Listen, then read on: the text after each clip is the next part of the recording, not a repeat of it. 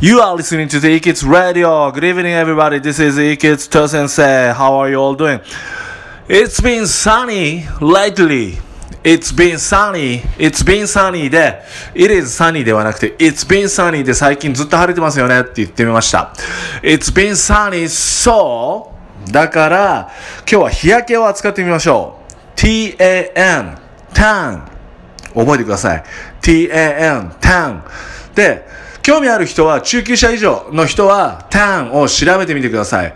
tan は日焼けさせるっていう意味なので tan だけでは日焼けをしてるねっていう風には使えません。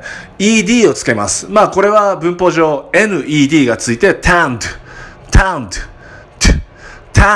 を使いましょう。で、日焼けしたね。You are tanned もしくは look 使ってみましょう。You look tanned。You are tanned 日焼けしたね。You look tanned 日焼けしてるように見えるよ。自分が日焼けたとき I am tanned